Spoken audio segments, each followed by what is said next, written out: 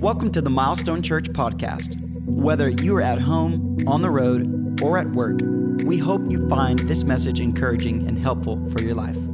You can watch other messages just like this one on our website at milestonechurch.com/messages. Well, I want to welcome you back to a series that we began a few weeks ago.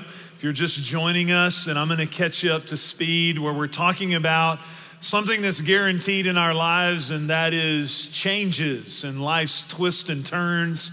We're looking at one of the major anchor stories in the Bible, the Exodus story. If you have your Bibles, you can turn with me to Exodus chapter 32 is where we're going to be this weekend. I want to look in the camera and welcome all those that are watching online. We receive messages from people literally all over the world that are watching and connecting, and we're thinking about you. Also, our McKinney campus, those may be watching in a video venue here at the Keller campus, our Commons, watching the message later. And I want to welcome our Hazlitt campus. We're excited. Their third week gathering there, and we celebrate with you. In fact, Lizzie's story, she's a part of the Hazlitt campus, and she's going to get baptized right there in that school right after this service. So we celebrate with her and what God's doing. Come on, let's put our hands together. I still get moved. I've been doing this for 27 years, and then we sing that song about Jesus being a treasure rich and rare. And you know what I have in my heart as I'm telling Jesus how rich and how rare and how awesome he is, but I also have in my heart for every single person this weekend to know that Jesus, to know him, because he is rich and rare and powerful. And I know we look to so many solutions in our culture to solve the pains of our world, but we see it on display in these baptismal settings where Jesus is the answer, and Jesus is who they're looking for. I celebrate with young people. We had a girl who saw a yard sign this weekend and called her grandpa, and her grandpa brought her to church. She gave her life to Christ. Her sister gave her life to Christ.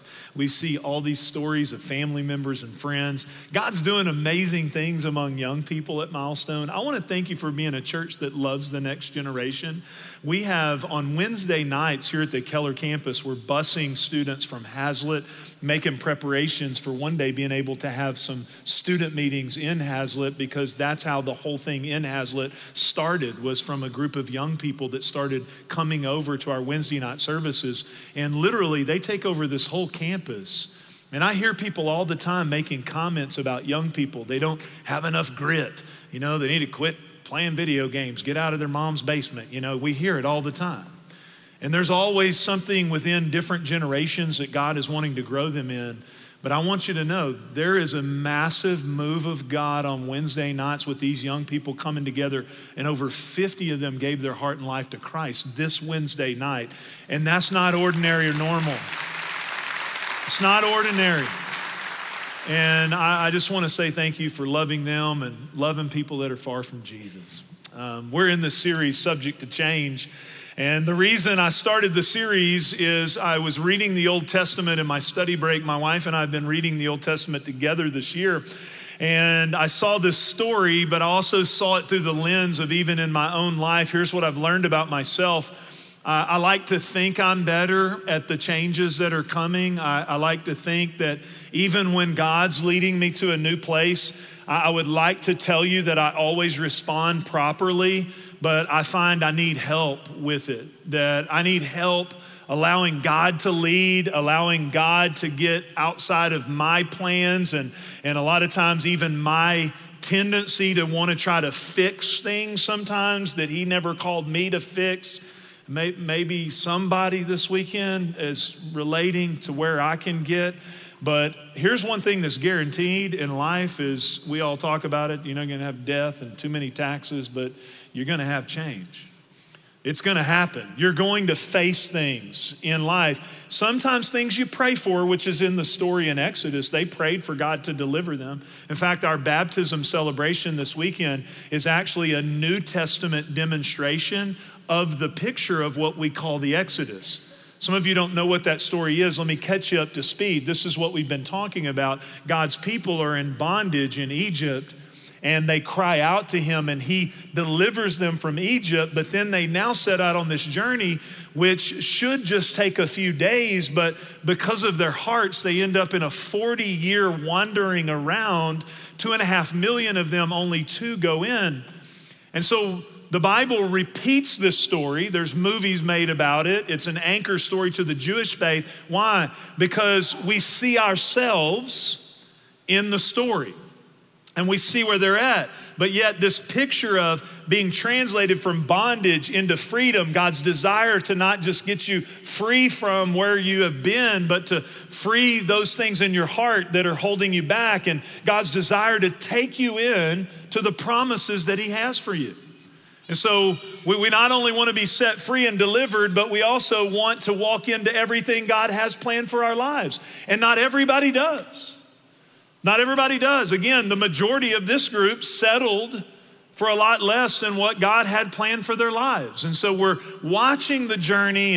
And this week, I want to take you to a story, because we've been looking at the big overview, how God led them. You know, that's a fear we have. If something's new, it's like, where do I get my cues? Where do I get direction? Well, if you'll ask God, the Holy Spirit, if you'll say, God, reveal yourself to me, get ready, because he will. But then if you get some direction, a lot of times our greatest fear is, will we have enough? Will God provide? And so we've been looking at how God led them through a cloud, through fire, how he dropped bread out of heaven because he's a good provider. His name is Jehovah Jireh, the God who provides. And yet we've been looking at that big overview. I want to take you back to what scholars believe in this journey. They're in Egypt, miracles happen, the Red Sea is parted, and scholars believe 3 months into the journey, they end up in this place. This is an anchor moment called Mount Sinai. And God brings them to Mount Sinai for some specific reasons. He has a specific purpose in mind. See, they don't really know this God who loves them. They don't know how to worship that God. They don't have any distinctives about who he wants them to be. They don't know how he thinks. So he takes them there, takes Moses up on a mountain, and it's only God's grace that he doesn't die, because he's talking to God face to face. It's a pretty miraculous story. And God gives him the 10 commandments. How many of you, anywhere you're watching that, how many of you ever heard of the 10 commandments? Okay, all right. Well, these 10 principles. Now, in our world today, we have trouble with it because we're like, well, God doesn't need the law. We have Jesus. No. Jesus didn't come to abolish the moral principles that God gave on Mount Sinai. He didn't come to do away with those principles. There's ceremonial laws. There's man's additions to those laws. There's things that change governmentally. But let me just tell you, God's moral compass and moral principles, the worldview you have through the lens of this God, those are good principles that he put in those commandments. The question's not, did he give them? Our question is, how can you actually live them? Jesus came to give us the opportunity to understand why God's giving us those things, because it's not like he's trying to kill our fun. It's that he loves us. He's trying to help us. He's trying to guide us. He's trying to give us direction. And so we see, and this is the theme I want you to get. You're like, Jeff, you're telling us this whole story. Where are we trying to go? Well, here's where we're trying to go. 3 months in, God knows that at the end of the day, we do what our hearts desire. Your heart is what will lead you. Your heart will guide you. You will be guided from the inside out, though we a lot of times think in change, it's what's happening to me that's the problem. It's what's happening out there that's the issue. It's this circumstance, it's that situation, it's him, it's them. And God says, no. The battle's here. Battle's right here in this thing called the spirit part of who we are. The Bible calls it the heart. So he takes them to Mount Sinai, and we see a revealing of what God's wanting to do in their heart, because Moses is up the mountain meeting with God. They're at the bottom breaking the commands. In fact, the top 2 don't have any other gods. And don't make any graven images. They're at the bottom breaking those. This story that I'm going to read to you from Exodus 32, by the way, Stephen mentions it in Acts chapter 7. He says, our ancestors refused to obey him. Instead, they rejected him, and in their hearts, notice what Stephen says is the problem.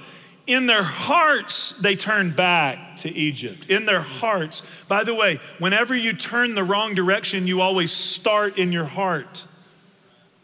That's why when you have a pain, when you have a failure, when you have a mistake that you now identify yourself by and you don't know how to get cleansed from, you let that define you, and your heart deceives you, which leads you off course from where God wants to take you. He says, their hearts turned back to Egypt. They told Aaron, by the way, this phrase, it's mentioned 3 times. You're going to hear it, and it's consistent with the same phrase. They told Aaron, make us gods who will go before us. As for this fellow Moses, that same phrase is used over and over. Moses is the big hero, you know, in the movie, let my people go. He went from great redeemer, great deliverer to this fellow Moses. By the way, if you lead anything, if you're a parent or anybody, you know, you can go from hero to zero real quick. I'm just telling you, it'll happen real quick. Make us gods who will go before us. And for this fellow Moses who led us out of Egypt, we don't know what has happened to him. So we're talking about the heart. We're talking about he's up there, and while he's up there, he doesn't know what's going on. I'm not Moses, but I thought about a Moses moment I had one time. I had a powerful time with God, had a powerful word. It was a Sunday morning. And I don't remember the word, and no one else probably remembers what the word is, but I was just with God, just excited about Sunday church. Back then, the church was about 3 years old. I think I had a 3-piece suit too. You know, we stopped that, but I had a whole thing put together. I was looking good, dressed for success. I had it there, had my word, had my big Bible. Back then, I carried a big Bible thumping Bible. Hit somebody with it Bible. And I was a little bigger, so I think I daisy chained 3 neck extenders together to get my tie on, and I walked out of my house to go to church, and my car wasn't there. And my wife was in the house. I'm thinking, my kids didn't drive. They were little. I said, what happened to the car? Somebody stole the preacher's car. He was up on the mountain, and they stole my car on a Sunday. I don't know what happens to people that steal the preacher's car out of his driveway on a Sunday when he's going to bring the mighty word of God. But it's probably Old Testament level judgment and persecution. I'm just telling you. I want to be very clear as we talk about subject to change, and I read you these stories, I want to make it applicable to your life. But I do also want to say, we're not talking about the Exodus story just relegating it down to my car being stolen, your kids going through a difficult time, moving to a new city. These are all things part of our lives, new jobs, the transitions of our culture, the changes that have seemed to be rapid and abundant in our recent time period. But I do believe the story really causes us to look at our hearts. I'm not trying to relegate it down to all that. This is a macro story of the overall purpose of God for humanity. But we can take the story, and I think we can really see ourselves in the story, to be honest. And also, I don't know, a lot of people get bored with the Bible. The Bible is quite colorful and humorous. And it's really a lot more funny when we're reading it about somebody else than it is our deception. But this story is interesting, Exodus 32. Let's look at what happened at Mount Sinai, and we're talking about our hearts. When the people saw that Moses was so long, important to note that, Moses is taking too long. Boy, we're real susceptible to making a dumb decision when we feel like God's taking too long. Oh, it'll take forever to get a godly man. I'll just settle for this numbskull over here.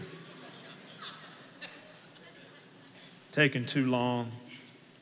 And coming down from the mountain, they gathered around Aaron and said, come make us gods.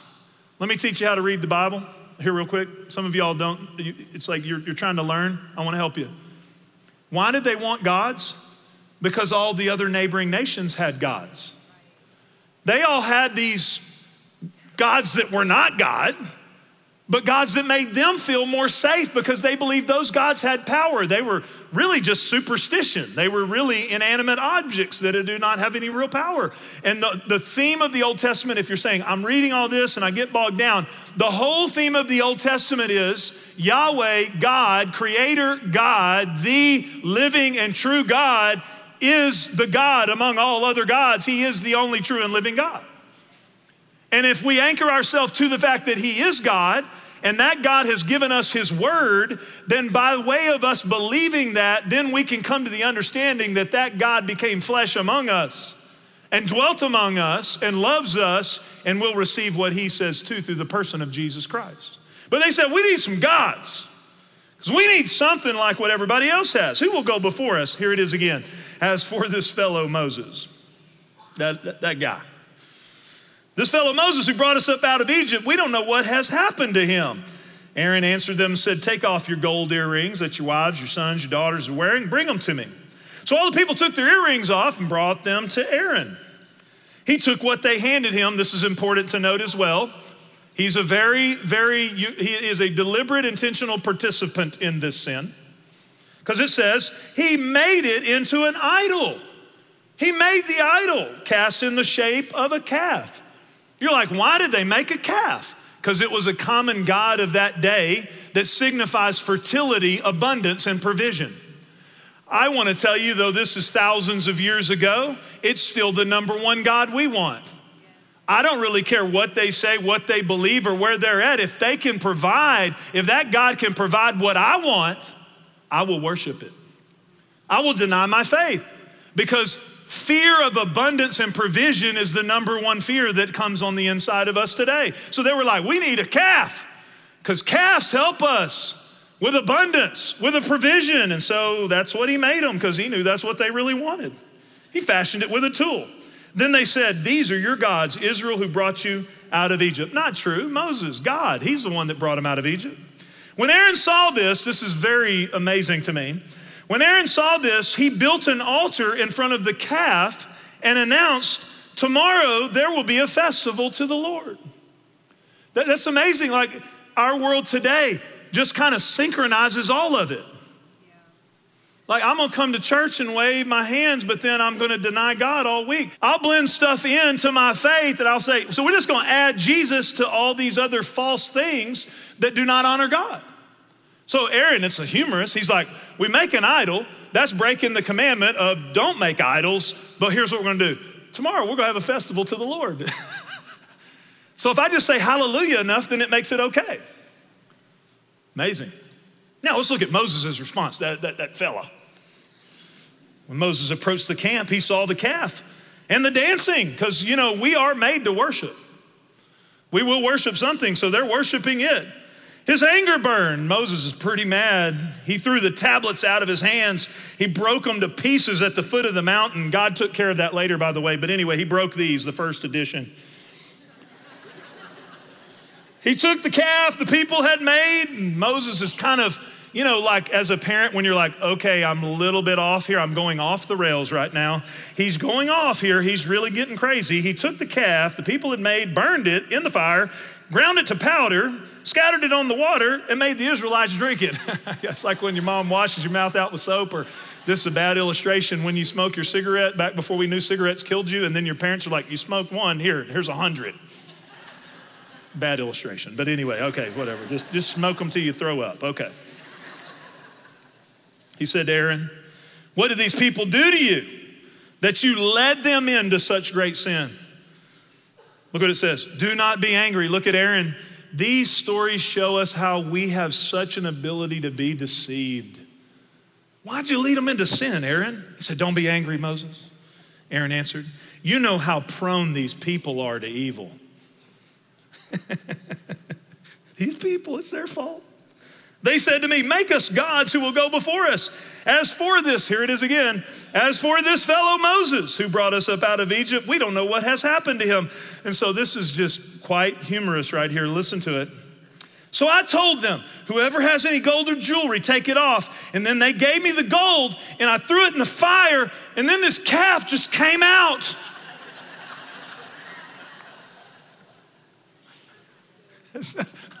Come on, parents. Come on, bosses. Come on, anybody in charge of, you did what? It was an accident. I don't know how it happened. It just happened. Amazing. Amazing story, but yet it also shows us God's desire to guide our hearts. What in this moment, 3 months into the journey, is God trying to put in them? He's trying to give them these guiding principles, not just as principles, but that their heart might embrace so that he can get them to the promised land. He's forming them. He's trying to give it to them. But look at the journey of this law, this truth, this moral truth. It literally is there to guide us to our need for Jesus. He starts with that law. Then he says, teach that law. And so you give it to your kids. You talk about it when you're along the path. You pray that law. But what's God's ultimate plan for his truth and his principles and us getting literally the mind of Christ involved in our hearts? Here's my heart, Jeremiah, the prophecy of what would happen in Jesus. I will put my law in their minds and I'll write it on their hearts. I will be their God and they will be my people. And then in Jesus, I love 2 Corinthians 3:3. This is the real power. And some of you, I want you to really not miss this.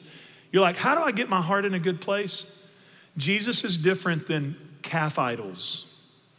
Jesus is different than any other idol, any other religion. Lizzie's story is so great. It's not about, oh, I can't meet the demands of Jesus. Here's what Jesus does. Jesus comes to live inside of you and transform your heart so he changes what you want to do. And now that's how you get wisdom in your life to go, God, I want to do what you want because I don't want to miss my destiny. I don't want to miss the promised land. I don't want to wander around for 40 years with a bunch of mess that I've got to clean up.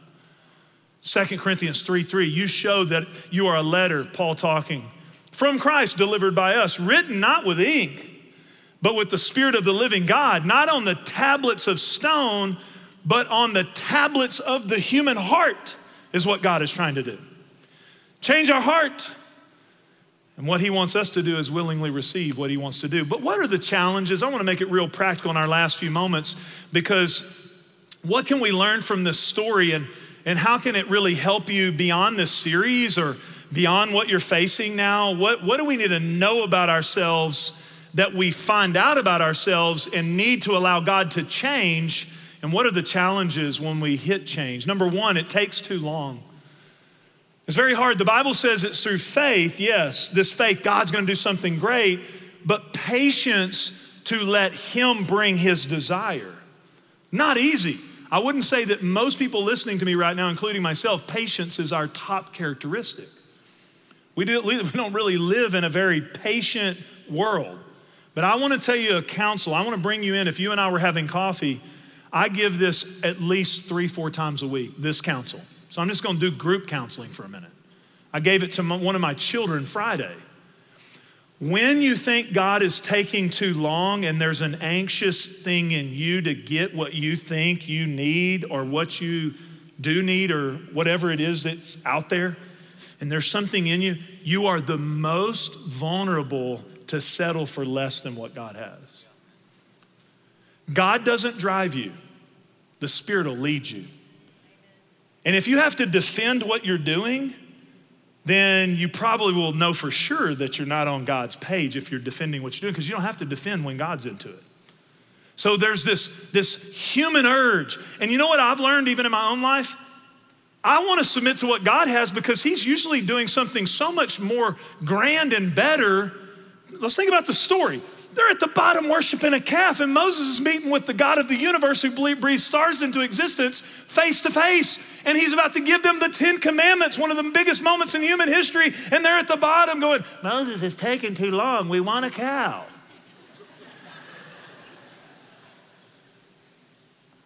The devil wants you to settle for the cow. He wants you to settle for the calf. It's taking too long. God's usually right on time, but he's usually not in a hurry to meet your demand. Why? He's working on your heart. He's building trust. Takes too long. Second is we get distracted. We get off focus. We're supposed to be worshiping our God, being his people, following what he's doing, but we live in a very distracted world. Did you know we live in a world with more competing things for your attention than ever in human history? Ever.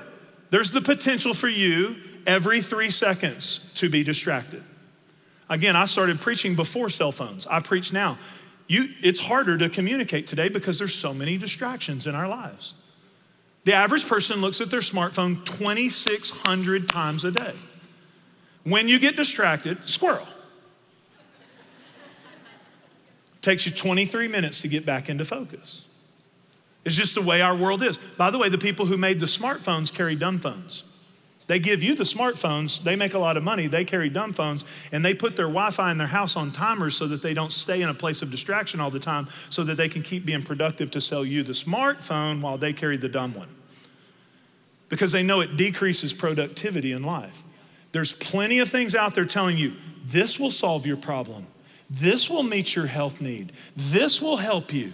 This will make you better. You need this. Join my agenda. Join my cause. And God's saying, why don't you worship me? Why don't you let me be the center of your focus? We can easily be distracted. 1 John 5:21 says, dear children, keep yourself from idols. The NLT I like better. Keep away from anything that might take God's place in your heart. So you say, Jeff, I'm trying to decide, do I have an idol? Well, is the thing that maybe God said something about or someone close to you has said something about, is you continuing to pursue that thing cause you to be closer to God or farther from God? Because if it pulls you away from God and his desires for you, it's called a calf. It's called an idol. Dear children, keep yourself from idols. I like that. Anything that might take God's place in your hearts. Anything. 3, we want what other people have. We all do.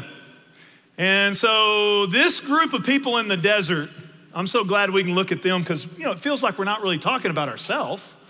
We're talking about these people in the Bible. They were consistently comparing and complaining. We need an idol because they have an idol. I taught in our college this week, Wednesday, lunchtime. We have a college, if you don't know, we have Milestone College. It's accredited by Oral Roberts University. And it's students studying and pursuing and investigating a call to ministry. So I believe we need more life-giving churches and more people who are equipping the saints for the work of ministry and helping people and shepherding people and pastoring people.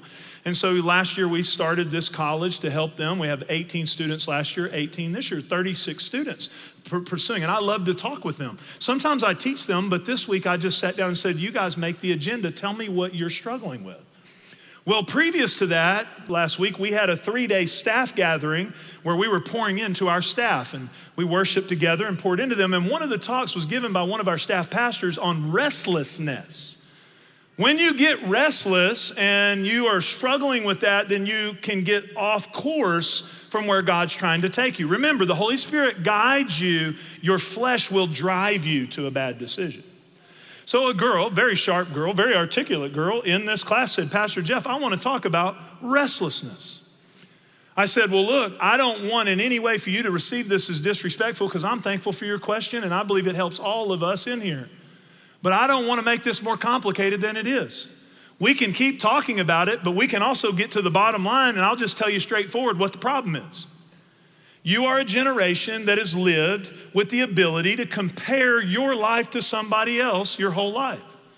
So you consistently live. And let me just tell you, this is of epidemic proportions in our culture.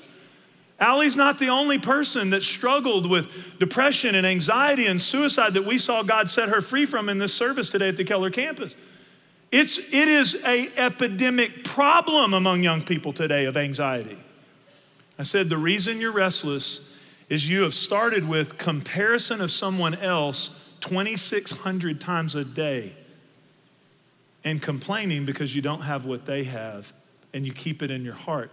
The starting place for God's whole order in Genesis starts with steward what you've already been given. Worship your God. Thank him for what you have. Worship him every day. Give it back to him every day. Worship him, honor him, glorify him, and steward what you have. Steward, really the first place you steward? They go, well, what do we steward? You know what your first responsibility to steward is? Your heart. Steward your heart, because out of it flow the issues of life. How's my heart? Is it desensitized to God? Am I worshiping an idol but combining the festival of the Lord? Steward your heart, steward your heart, steward your heart. We want what other people have. The fourth thing is we lose sight of truth. We lose sight of truth. See, they were in a place where God was wanting to give truth to them. I mean, you got to think about this. This is a big moment. Like, you're forming a people. You're trying to give infrastructure to just guide them. So he's forming this group of people, his children. From out of this people will come our Messiah. This is a big deal. And so we are so fortunate when it comes to truth. We're not the first people that are trying to find a way to be guided by truth. We now have Jesus Christ, the living Word, alive today, resurrected Jesus, the living Word, who will, if you have a relationship with him, he'll be like, no. When you stop feeling that, you're in a danger zone. Because the living Word who's alive in you will be like, no.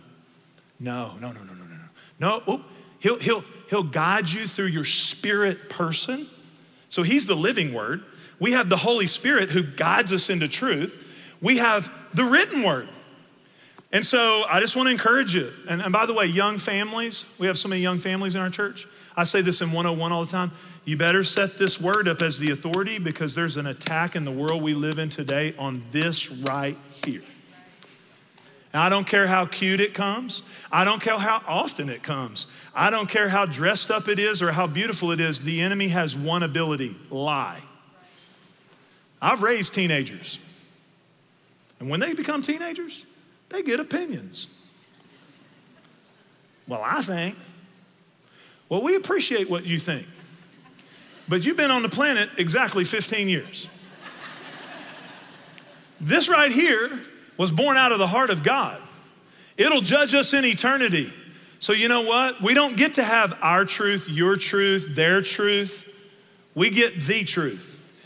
And you can stand on it right here. One of my first ministry assignments, I was just kind of getting started. Brandy and I had just gotten engaged. One of my first little ministry assignments, we took a group of people to the coast for a deep sea fishing trip. I don't recommend it. Not like an exclusive boutique trip with just a few people who have actually fished before, but a bunch of church folk who got on this huge boat where your lines get all tangled. It's like 100 of them. You all just out there, don't casting over each other, weights and books coming up. And so we get on this big boat, and it was all fun and games as long as that boat was there with those big twin diesel engines and just behind the jetties. These jetty rock formations that stop those big waves. And it was just sitting there. I'll never forget, I got on that morning. There was a guy up front, kind of religious. He wanted to get the top spot. He's like, hey, I'm going to catch all the fish today. And I want to tell you, man, last night I ate a real great seafood dinner, I'm like, well, man, this thing's rocky and stuff. Oh, no, I had scallops. I had lobster. I had shrimp. Praise the Lord. I mean, okay, whatever. All right, don't hallelujah. Okay, do we have to do that? But anyway, he's like, I got all this and everything. Well, I'm just going to tell you, it was all good while we were idling in the harbor. But then that thing turned around those jetties, and there were these several foot tall squalls, or whatever they call it. That thing started going up, down, sideways, and all around. And let's just say he was returning it to the sea. It looked like Titanic. 60% of the boats started. It looked like a floating infirmary. One lady was sitting Indian style and walked by her, and she was just sitting there and just blah, blah, blah, blah, just whatever. And I mean, it's like, could you think about maybe like getting it over that we're trying to, take care of the church people? And have you ever had a moment where you look in someone's eyes and realize the lights are on, but nobody's home? All day, just sat there. People were eating a Snickers to have something to give back to the sea. Anybody in here struggle with motion sickness? Anybody watching me? Anybody? Hazlitt? My daughters struggle with it. I help them. We have barf bags because my driving is kind of sporadic, just kind of. So they just keep bags back there. Here's what I learned, though, about seasickness. That captain, it's almost a matter of pride. You can't buy your way back to land. It's an all-day affair of you feeling like that. 4 o'clock that day, they pull back up. And you know what was amazing about it? As soon as they stepped on solid land, boom, they're okay. No need for Dramamine, no need for the bracelets, the patch, nothing. All they needed was solid, stable land. I see so many people today that are seasick with life because they have nothing to ground their life, nothing to stand on. Look, it's going to change. Circumstances are going to change, but our God and his character will never change, and his word gives us something to plant our feet on so we don't live tossed about by every wind of doctrine. The final thing is we turn our hearts to idols. We turn our hearts to something else. I love 1 Thessalonians chapter 1. When you think about this calf, it's a radical story, but 1 Thessalonians 1:9, I love this. Paul, he goes, this is the first church that he plants. The Apostle Paul had been at the Areopagus and dealing with this false idol worship, and he goes into this place. Scholars believe it's like 50 AD. It's 50 years into this thing. Starts this church, and he is commending them for their faith. And he says, they tell you, you turn to God from idols to serve the living and true God. Did you see what it says there? That you don't just add the calf to the festival of the Lord. You don't just add Jesus to your already whatever made up religious lifestyle. You don't add Jesus to what it is that we want. We don't just add Jesus to stuff that doesn't glorify God. The way we come into a relationship with Jesus is we turn. By the way, if I'm going to say something to you, I have to turn from saying it over here to turn so that you can hear it. So the truth is we don't just bring ourselves into Jesus or add Jesus, we turn from so we can turn to. I met someone in the foyer last weekend. They said, my life is so changed. I got to tell you, when I hear these stories of the Exodus, I just think I'm so grateful to God. She shared with me all the things God brought her out of. And it's not like you have to have a terrible testimony to come to God or that we necessarily are shooting for that goal. But I will tell you one mark of people who have been brought out of living on a floating infirmary where there's no moorings and there's no understanding is they have such a gratefulness to the transformation that happens when they really give their heart and life to Jesus. What can be dangerous is religious people who think they're just okay because they've known about God their whole life. But what is powerful is when we turn from so we can turn to the true and the living God. It's like this. We got a lot of young couples having babies on our staff right now. You know, we're going to grow the church one way or the other, you know what I'm saying? Just have a bunch of babies, you know? A lot of them having babies. And one of the young couples here, they had their first child. Brandy and I, we wanted to bless them, so we got them a truckload of diapers. I'm talking a truckload. You know what I'm saying? Like just overwhelm you with diapers. The husband, now see, I've had 4 kids with diapers, so I know what's up. We brought a truckload of diapers. He said, this is too much. We're not going to need these. I said, you're a rookie, brother. You're a rookie. Yo, you're a rookie. You need those and 2 or 3 more trucks because you're going to change a lot of diapers. And I will confess to you that I'm better with the diaper when the baby has small poo-poo diaper. I don't do great when they start eating like roast beef and carrots. And I'm talking, you know, they're walking around. I'm sorry all my illustrations are gross this weekend. But I mean, you know, when they got a good one, you know, when they're really dragging a full-blown diaper. Y'all know what I'm talking about? When they got a good one. I mean, you can smell it down the block. How foolish would it be if they got a good one to go get another diaper and put it over that? No, you got to take that diaper off. You got to get busy there too. You got to get 3 or 4 wipes. You got to get some baby powder. You got to get some of that cream stuff. We got diaper rash and stuff going to be happening. And I'm so glad that Jesus didn't call us to a religion that calls us to performance to just cover up all the mess that we already have. But he sets us free from the bondage of sin and death and the slavery of Egypt and brings us into newness of life and gives us a new life and a new start. But I want to tell you the pervasive cultural worldview of, well, yeah, I'm into Jesus and I'm into this, this, and this. You can't. He says, you shall have no other gods before me. I'm not into your idols. What have you made an idol in your life? What is it? I don't know. But I'm going to tell you, over the last 18 months to 2 years, with all the change in our lives, we've been drawn to calves in areas to try to help provide for us what we need instead of the true and living God. I don't know. Nothing wrong with leisure, but not a good idol. Nothing wrong with a nice house, but you don't want to make it an idol. Winter storm will come and destroy it. Nothing wrong with your kids, but you don't want to worship them because they don't do good under the weight of your worship. Nothing wrong with voting your conscience, but don't make your politics your idol. They're not our source. Doesn't matter what it is. Don't make it the main focus. It needs to be down the list. If it's a good, wholesome thing, it's okay if it's on the list, but it better not be at the top of the list because the first commandment says God wants to be at the top of the list.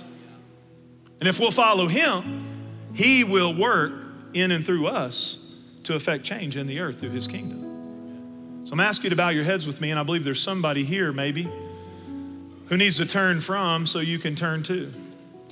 I'm going to ask no one to move around for just a minute, even at our campuses or even in the commons, wherever you're at, or in a video service. You may need to say, Jesus, I completely turn to you. I turn my life over to you. I've seen your goodness and your kindness. You've revealed yourself to me, and I surrender myself to your lordship. If you're not right with him right now, just say, Jesus, I give it all to you. I give my life to you. I don't want a substitute. I don't want just an addition, Jesus, to my life. I want to give it all to you. And if you'll just simply say, Jesus, I believe you died for me. You rose from the dead. You're alive today. He doesn't just want to give you some new laws. He wants to come and write it on the tablets of your heart and change you from the inside out. So Jesus, you just say it to him, make it your prayer. I give him my life. If you prayed that prayer, I'm going to ask you to let us know. Come forward at the end of the service, fill out a communication card, come to Discovery 101 when you see it. But you need to tell somebody, because if you tell somebody, then you get an opportunity to start your journey. But second of all, I want all of us, every person under the sound of my voice, we do an investigation. Lord, we don't want our hearts to drift, our hearts to turn away to some other substitute other than you. God, we put you at the highest place, at the first place, Jesus. That Jesus, you are our Lord. You are ruling and reigning in the earth. Let your kingdom come. Let your will be done on earth as it is in heaven. Let us talk about, worship, focus on, speak about more of who you are, Jesus, than the things that can consume us. Let it be our absolute heart's desire. We thank you that you are guiding us and leading us to the place you've called us to, and we can trust that because you are faithful. In Jesus' name, amen. Thanks for listening to this week's message. If there's anything we can do to help you in your walk with Jesus, please don't hesitate to reach out through our website at milestonechurch.com. And if you found this podcast helpful, leave a review on the podcast app or your favorite podcast platform. We hope you have a great week.